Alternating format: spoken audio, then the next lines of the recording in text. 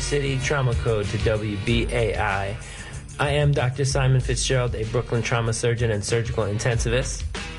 And I am Dr. Cassandra Raphael, an adult and child psychiatrist. And welcome to Trauma Code. Together we will focus on healing of mind, body, and community from trauma. We'll discuss how wellness fits into the culture at large. Join us on Monday at 2 p.m. on WBAI. It was December 24th on Hollis Ave at the dark when I seen a man chilling with his dog at the park. I approached him very slowly with my heart full of fear. Looked at his dog, oh my God, a ill reindeer. By then I was feeling good, the man had a beard and a bag full of goodies, 12 o'clock at night. So I turned my head a second and the man was gone. But he must have dropped his wallet back dead on the lawn. I picked the wallet up and then I took a pause, took out the lights and then it cold said Santa Claus. $1 million in it, cold hundreds of G's. Enough to buy a boat, magic car with ease. But I'd never steal for Santa, cause that ain't right. So I was going home to mail it back to him that night. But when I got home, I bugged, cause under the tree was a letter from Santa and the door was for me.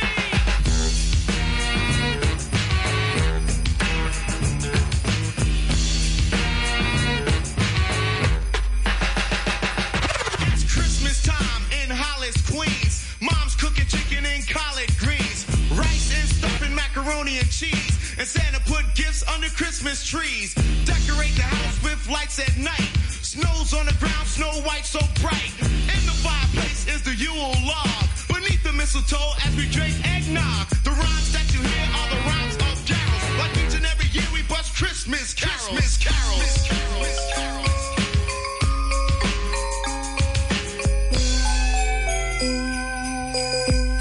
Welcome back to Trauma Code. This is Dr. Simon Fitzgerald in studio.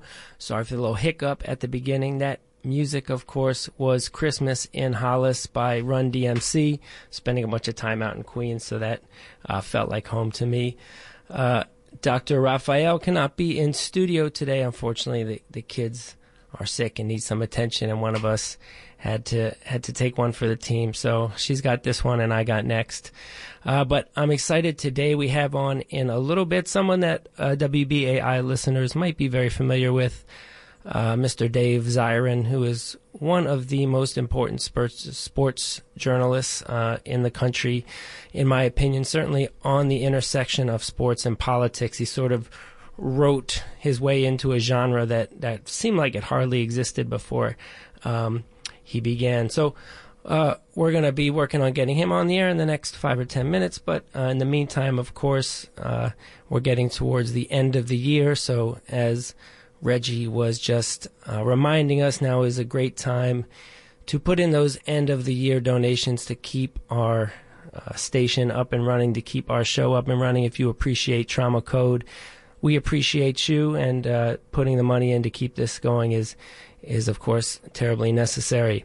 And that number again is 212-209-2950, and you can also give online at WBAI.org or give to WBAI.org rather.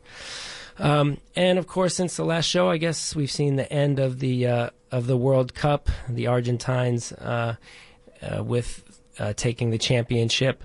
There may be a lot to say about that. I don't know if we'll have time to get into that with Dave Zirin. Maybe I'll save a little bit of that for when we have him on the air.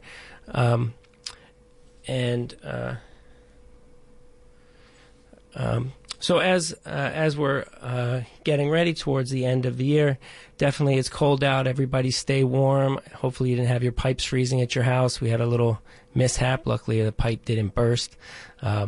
But definitely stay warm and keep your lookout for others who are struggling to stay warm and to stay fed right now. It's a hard time for everybody. So I think that having that Christmas spirit, that Christmas song intro, that whatever you have to say about those rituals, that spirit of kind of generosity and kindness and light in the darkness and warmth, I think is so important at this time of the year, and we can all definitely get into and get excited about that. So while we work to get Dave Zirin on the air, why don't we put on one more song, get us in the mindset for his...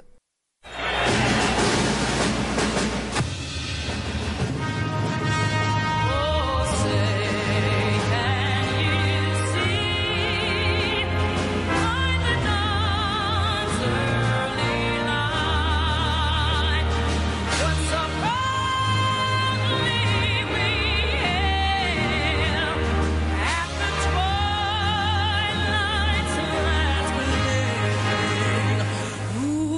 stripes and bright stars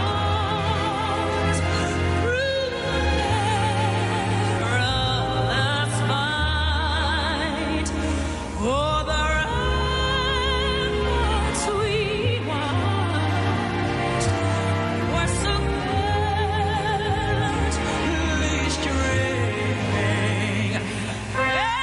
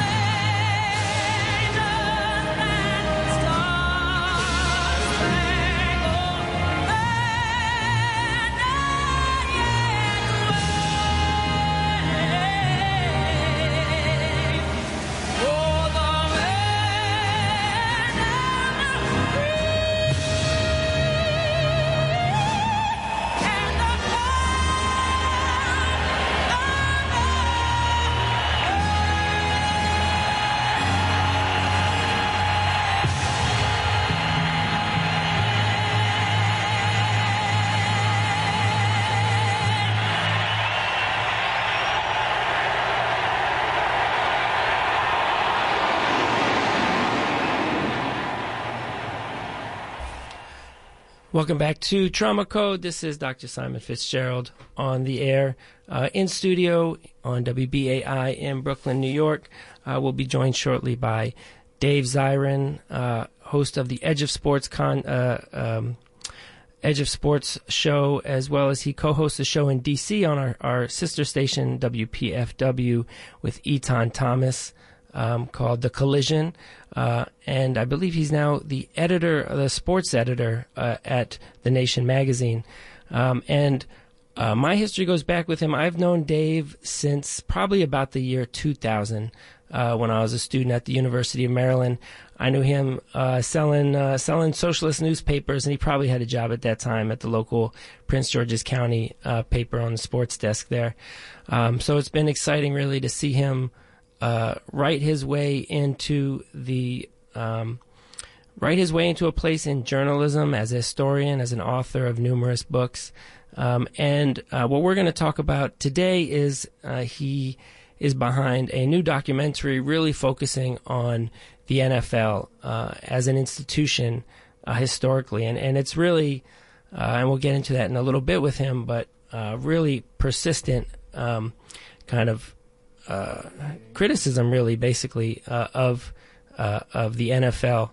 And he was the first one that I remember drawing attention to the Kaepernick issue, where he was not getting hired to a football team as a quarterback, despite being just a couple years out, leading the 49ers to the Super Bowl. Was unable to get a job. Every episode, it seemed like he'd have the Kaepernick watch.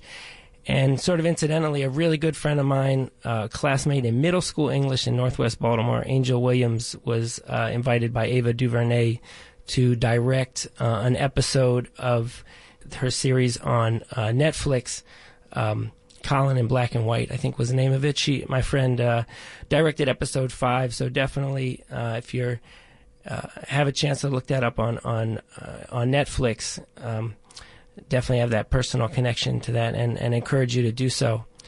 You know, seeing the Argentine national team and Messi win the World Cup, I had kind of the opportunity to spend about a month in Argentina, almost way back then in 2003. And one of the kind of cultural phenomenon in Argentina that many people are not aware of is actually an Italian beverage, an Italian aperitif fernet. Very interestingly, one of the most popular beverages in Argentina, made in Milan, and almost their entire market is in South America. So if you have a chance to have some Fernet with Coca-Cola, definitely I encourage you to do that. While we deal with a little bit of technical difficulty, why don't we play one more song that we have while we get everything set up.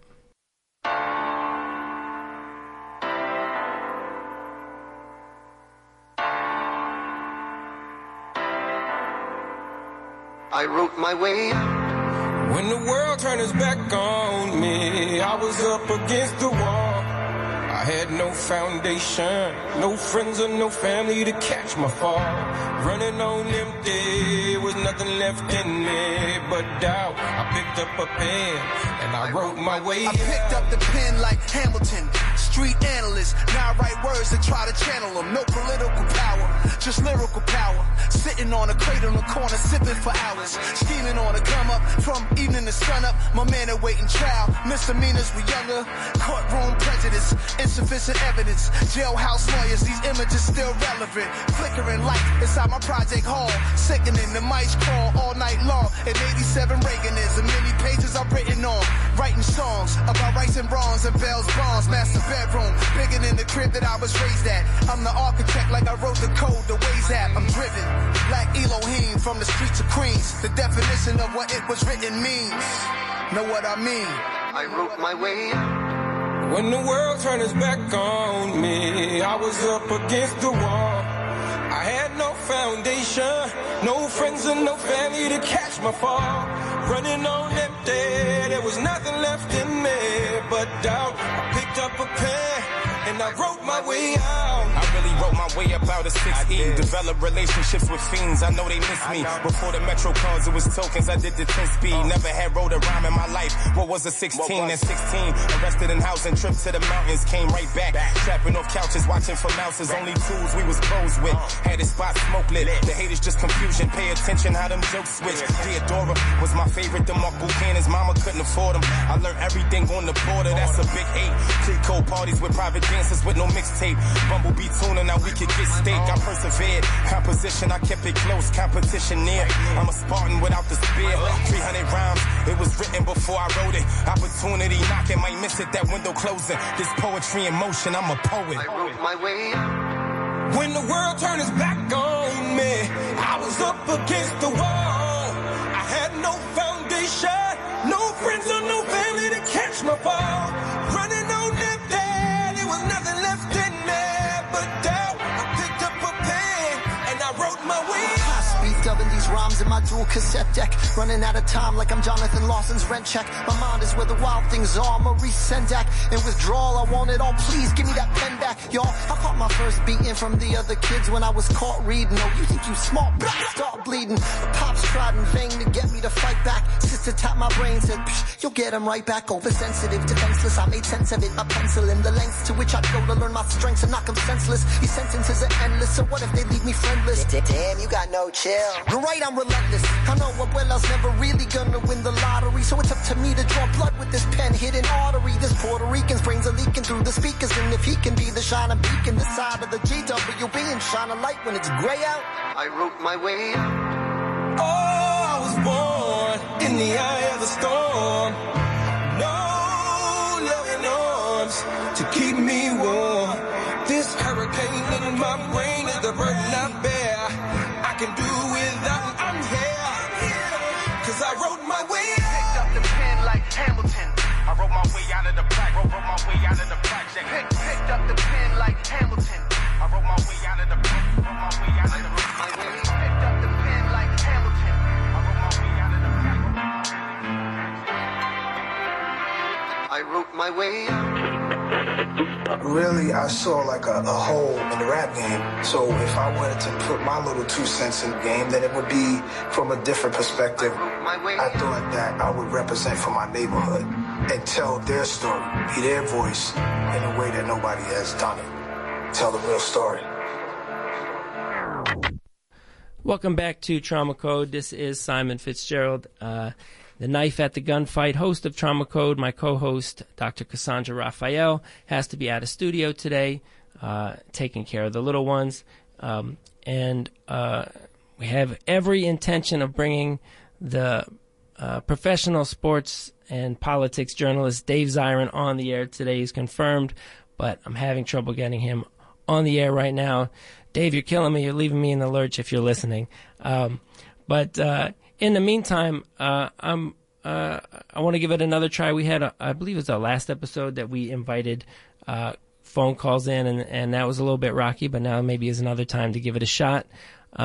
and particularly on this topic of sports, trauma, and culture. But anything that if you want to hear on Trauma Code that you haven't heard of, definitely we'll invite your calls on right now at 212-209-2877. Again, 212-209-2877. Again, you are listening to Trauma Code on WBAI in New York City. And we've been talking about the collision of sports and politics and sports and trauma. And the new film by Dave Zirin called Behind the Shield about a lot of those topics, in specifically within the NFL, issues around the intersection of militarism and promotion of war by the NFL, racism and segregation, historically going back. And interestingly, this comes out in the documentary, the NFL was founded actually as an integrated league well before baseball and a lot of other American sports. But then there was collusion by the ownership led by the owner of the Washington Football Club, which was renamed as the Washington Redskins, which has its own racist baggage, to... Okay, I think we got him. Oh, we got Dave on the line. Dave, can you... Yo. Hello. Are you there? Thanks for joining us. Dave Zirin in studio, joining us on Trauma Code. So glad to hear. I was doing both sides of a conversation for a minute there, so I'm so happy to hear your voice. Man, I'm happy to be on. I was having some trouble with the connect. The snowstorm has messed a lot of things up here in the cold, but we're getting through. And I'm so thrilled you're talking about Behind the Shield, because it was a labor of love. It was sometimes really tough to make as well, facing a lot of things about the sport that sometimes you don't want to face. And I appreciate you giving it a little bit of shine. Well, and I before you came on the air, I was talking, and it's worth saying it to your ears, that I've known you since about the year 2000, when you were just kind of selling newspapers on the University of Maryland campus. And one of the songs, we had two songs on, I think, that were relevant before you came in. One was... Wow, we really do have difficulty with the connection. Yeah, I don't think it's with me over here. It's over his end. I think he said that he was experiencing a snowstorm of sorts, so he could be a victim of where technology. I'm back. Okay, he seems like he's back. Okay, thanks, Reggie. It's going to be what a nightmare. Yes, we've known each other since 2000. And the point that I wanted to make is I really appreciate how you've written your own way into sports journalism and creating a role which almost didn't exist before. All right, so then tell us then a little bit. The movie has a lot of themes: militarism, racism, segregation, violence towards the players. What is the crux around understanding how you see the NFL? Yes. Where do we begin? Oh, man. Where do we begin? Where do you think we begin? I mean, it's a hell of a thing to unwind. I think the foundation is understanding the intersection of the NFL and patriotism. And I think once you unravel that and what patriotism means in a society like this, I think a lot of other things come into very clear relief. Right, and that word patriotism, I think, is changes very much in the eyes and ears of who's saying and hearing it. And I think particularly within the NFL, and this comes across in your film, it's really about the militarism. And where we see a lot of these militaristic rituals come up are in support of military efforts, right? In Vietnam, in the first Iraq War, in the second Iraq War in Afghanistan, right? Would you say that's correct? Absolutely. And, in the United States, we don't like to talk about this, but there's a political history of something that was once called social patriotism, which is this idea that, you show love for country by preserving wildlife, by creating union jobs, by basically creating a social democratic society in the United States. And they called that social patriotism. There are a lot of flaws with it. We don't have to get into that. The NFL is not about social patriotism. The NFL has been about a very right-wing edge of patriotism that, as you said, is deeply entwined with militarism. And, it is engaged on this project. I mean, this goes back decades. And in the film, we really root it in the commissionership of Pete Rozelle and that period during the Vietnam War, where there was this strong effort to make the NFL stand for basically the 1950s in the late 1960s. Right. And we are old America. And so therefore it was inherently reactionary in terms of how it dealt with a younger audience. And, you know, I remember, this is a slightly off topic, but I remember during sort of the height of the pandemic in 2020, there was this really bizarre thing where the military did these flyovers to support the hospitals or something. And I remember being like kind of upset about it, and I had difficulty articulating why. And I think your movie kind of grounding the history of that ritual in support of the Vietnam War at a time where it was very unpopular, to me kind of really brought out why that was so offensive. Yeah, exactly. And it's so interesting, though, to do a little compare and contrast about how the NFL responded to the war in Vietnam and how the NFL has responded in the wake of the 2020 demonstrations after the police murder of George Floyd.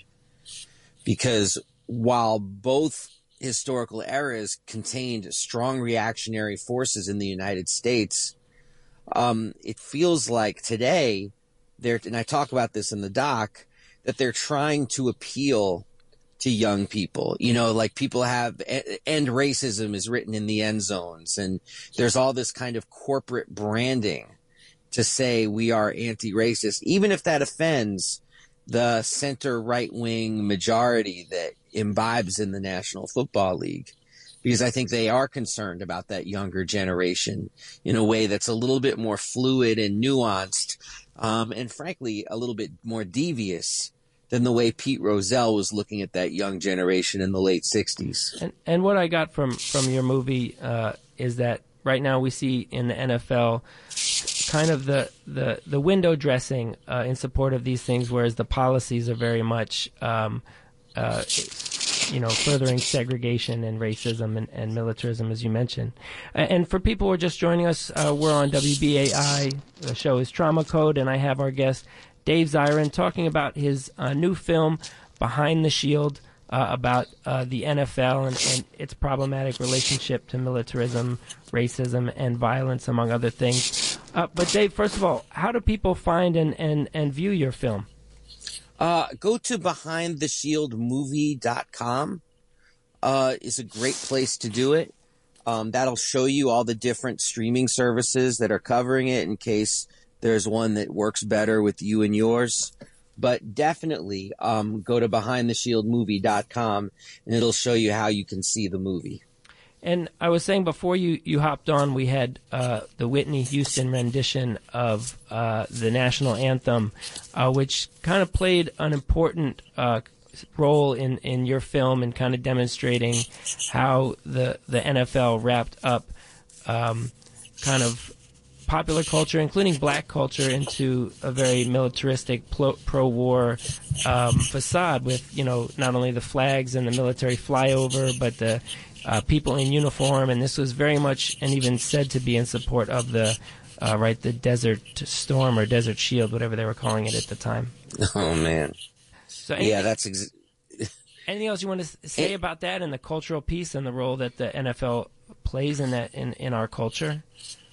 Yeah, definitely. I mean, the NFL of today is extremely savvy in terms of how it tries to represent black culture, as if it is even a part of black culture, while maintaining white ownership and white power, particularly white billionaire power. Right, and not only the ownership you point out, but also the management and the sort of the managerial class. And the coaching ranks as well. It's disgraceful down the line, other than the people who actually are sacrificing their bodies for this sport. And of course, there's a whole section in the film about the physical and mental toll that playing this game places on the athlete that is frankly somewhat unique on the American sports landscape. Right. In terms of what it's asking people to put their bodies through for the purpose of playing this sport. And we know even the casual NFL fan probably knows the average length of the career for an NFL player is about 3 years, right? So that is correct. 3 years,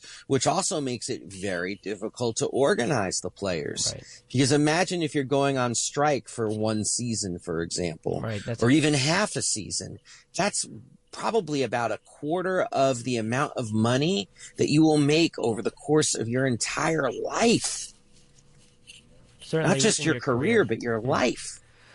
So, and you know, this may be a little bit behind baseball, but on your show, I think even you have your son come on and give sort of predictions for NFL games. You're clearly a fan, or at least you have fans in your family. How do you reconcile this? Are you a fan? I mean, it's very hard because, my son does love football, and I, of course, want to both educate my son, and, of course, he's seen the film, about what he's watching, so he's an informed viewer. And then, you know, I'm trying to have him make his own choices on this. And that's, you know, just more like the kind of parent I'm trying to be. I'm trying to get him to figure this stuff out organically and support him in what he likes in the short term, while also trying to show him other ways to look at the issue. Wow. And you'll let us know how much time you have to join with us. But one of the other things maybe is worth talking about, I mentioned before you came on Colin Kaepernick, who is kind of a central figure in understanding the kind of the role, very central, the role of the NFL and its interaction with protest and the public and issues of race and violence. And you can talk more about that, but I also appreciate there's, you know, what I learned from you is that prehistory before there was maybe that, at least that I knew about, sports journalists that focused on politics the way that you did, before players had social media in which they could control their own narrative. Right, there were other players, and in this documentary you mentioned David Megacy, and if there's any other important figures that are somewhat lost to history that you want to bring out, I think it's a good time to do that. Oh, my goodness. I mean, the NFL has its history of rebels like any sport does. And Dave Megacy is the one, though, who back in the late 60s did not stand for the anthem. And also, he was somebody who walked away from the NFL. You know, most people leave the NFL because they're limping. You know, they leave with a limp or a headache. And Dave Megacy left by his own volition because he thought that the league, correctly, I would say, he thought that the league was buttressing support for the war in Vietnam, which he opposed vehemently. I mean, what a principled reason to walk away. Imagine a player walking away during the war on terror, specifically for this very reason, the so-called war on terror. And I should have looked this up. I imagine, is he still around or he's passed? Dave is still with us. I'm in contact with Dave. He's amazing. Does he have a relationship with Kaepernick, do you know? Well, they've communicated, certainly, but Colin keeps a sort of very close counsel in this regard. And I think Colin Kaepernick is so important for understanding a lot of what we've seen at the intersection of sports and politics. Now, it's important to point out that he wasn't the first by any means of the athletes to be inspired by the Black Lives Matter movement. I mean, that had been going on for several years, and you saw that on social media posts and even athletes showing up at rallies and making statements. So even demonstrations on the field were seen before Kaepernick. But that taking a knee during the anthem, so powerful, and such a direct confrontation, not just to police violence and racial inequity, but really the whole premise of patriotism, to go back to that discussion. Yeah. Like, as Colin said, how can I show pride in a flag where police officers are getting away with murder? And I was, and not to cut you off, but I was struck. I remember there was like a moment that season where every Sunday we were looking to see who's going to take a knee, how are they going to deal with this? Yes. And right before the NFL kind of banned everyone from doing it, everybody took a knee, including, I recall, Jerry Jones, who it comes out was standing at the top of the stairs in Little Rock, preventing the integration of his school. Amazing, isn't it? And Jerry Jones, also, I would add that his business practices over the decades show that the apple hasn't fallen too far from the tree of that 14-year-old. Right. And so I sort of brushed over that, but we all remember the drama of integrating schools in Little Rock, Arkansas. And it's come out in the last year that Jerry Jones, the owner of the Dallas Cowboys, took an active role in preventing the integration of his school in Little Rock. Yeah, and it's gotten a ton more publicity in the last month because of a photo that was produced where Jerry Jones, I mean, I'm not trying to be rude when I say this, but Jerry Jones has had a lot of plastic surgery over the years.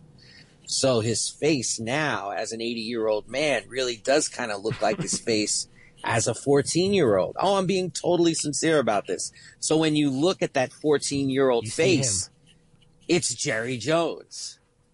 And my characterization is accurate. Yeah, is there any controversy about his role in that moment? The only controversy is why he won't speak about it now or offer some sort of apology or explanation. That's the controversy. It's clear what he did, and it's clear what he was doing. And it actually prevented the integration of that particular school by another near decade. Wow. I mean, so you're talking about something that actively, I mean, they were successful in their white reactionary riot. And it's just amazing to me that people like Stephen A. Smith, the leading voice at ESPN, is giving him a pass on this. Wild. And so, yeah, I guess then how do we reconcile that? And then him taking a knee, I guess that was a very disingenuous co-option of the symbolism before they tried to shut down the whole thing.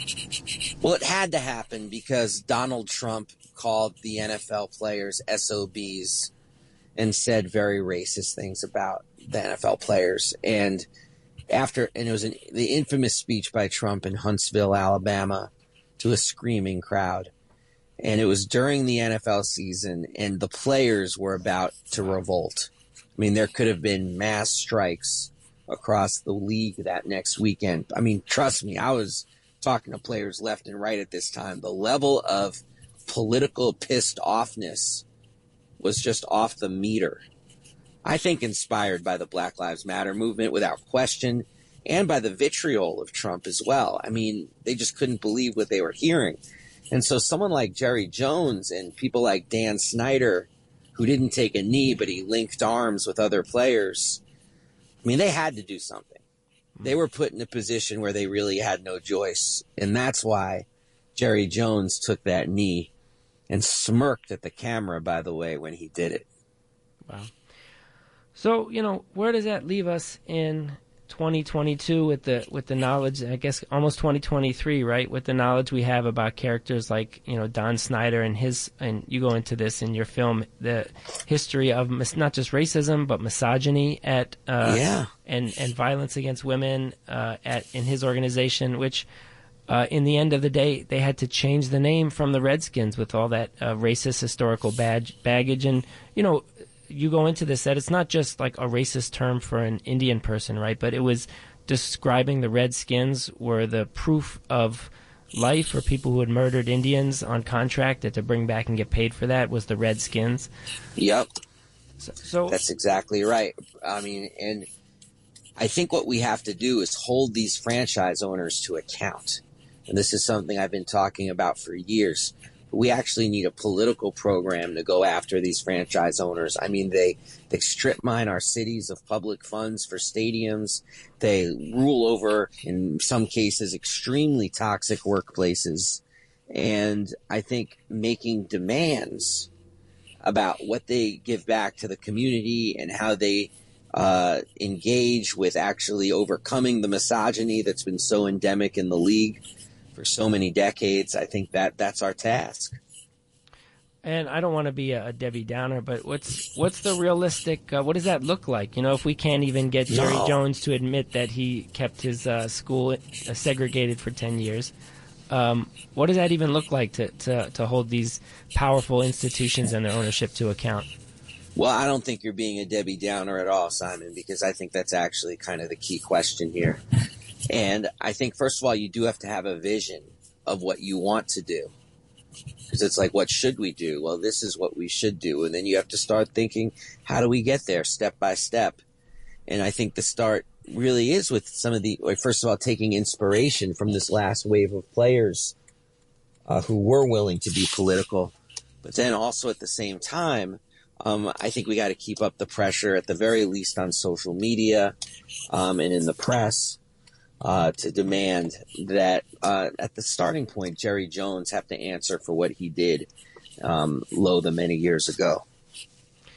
And it, it strikes me that, the players have potentially a lot of power in this moment, and I guess that's what the NFL was so scared about that you talked about. And even though Kaepernick has not had the opportunity to play another NFL game since that season, he has remained an important cultural force, right? And his voice, and I was just mentioning before you came on, a friend of mine from middle school English was one of the guest directors on the Colin in Black and White series that Ava DuVernay produced for Netflix. But he had a voice in that, was able to speak for himself in a way that a lot of players haven't previously. So what is back? But the point is that Kaepernick has a cultural voice, and other players may as well. Do we see something coming out of that? Is that a wave that is going to rise and fall, or is there a chance for them to lead in this movement? It's going to rise and fall. It's going to ebb and flow. People are going to have to be patient with it. But I also think another wave up is going to be inevitable because of the broader social crises that I think the league is going to be forced to contend with around the issues that we do raise in the film. But shoot, now I'm at the point where I do have to run, though. I'm so sorry, Simon. No problem. And so we've been talking to Dave Zirin about his film Behind the Shield. Anything else you want to say before you wrap up with us? Just that I'd love to come back sometime. I'm working on some other stuff, and it would be great to chop it up with you again. Definitely. If you're in Brooklyn, you're always welcome in the studio. Oh, excellent. I'm going to hold you to that. All right. Sounds good. Thank you for joining with us, Dave. Appreciate you overcoming the difficulties to phone in today. I'm so sorry, dude. No problem. I owe you one on that front, too. Got you. I'm going to hold you to it, but it's good to hear you always. All the best. All right. So that was, again, Dave Zirin, Edge of Sports, talking about his film Behind the Shield, which you can find online, streaming on numerous platforms. I saw it on a new platform I'd never used before called Tubi or Tubby, just to stream it straight to my phone. Tubi, Reggie is telling me. Well, it's really a relentless critique of the NFL and how it wields its power, basically.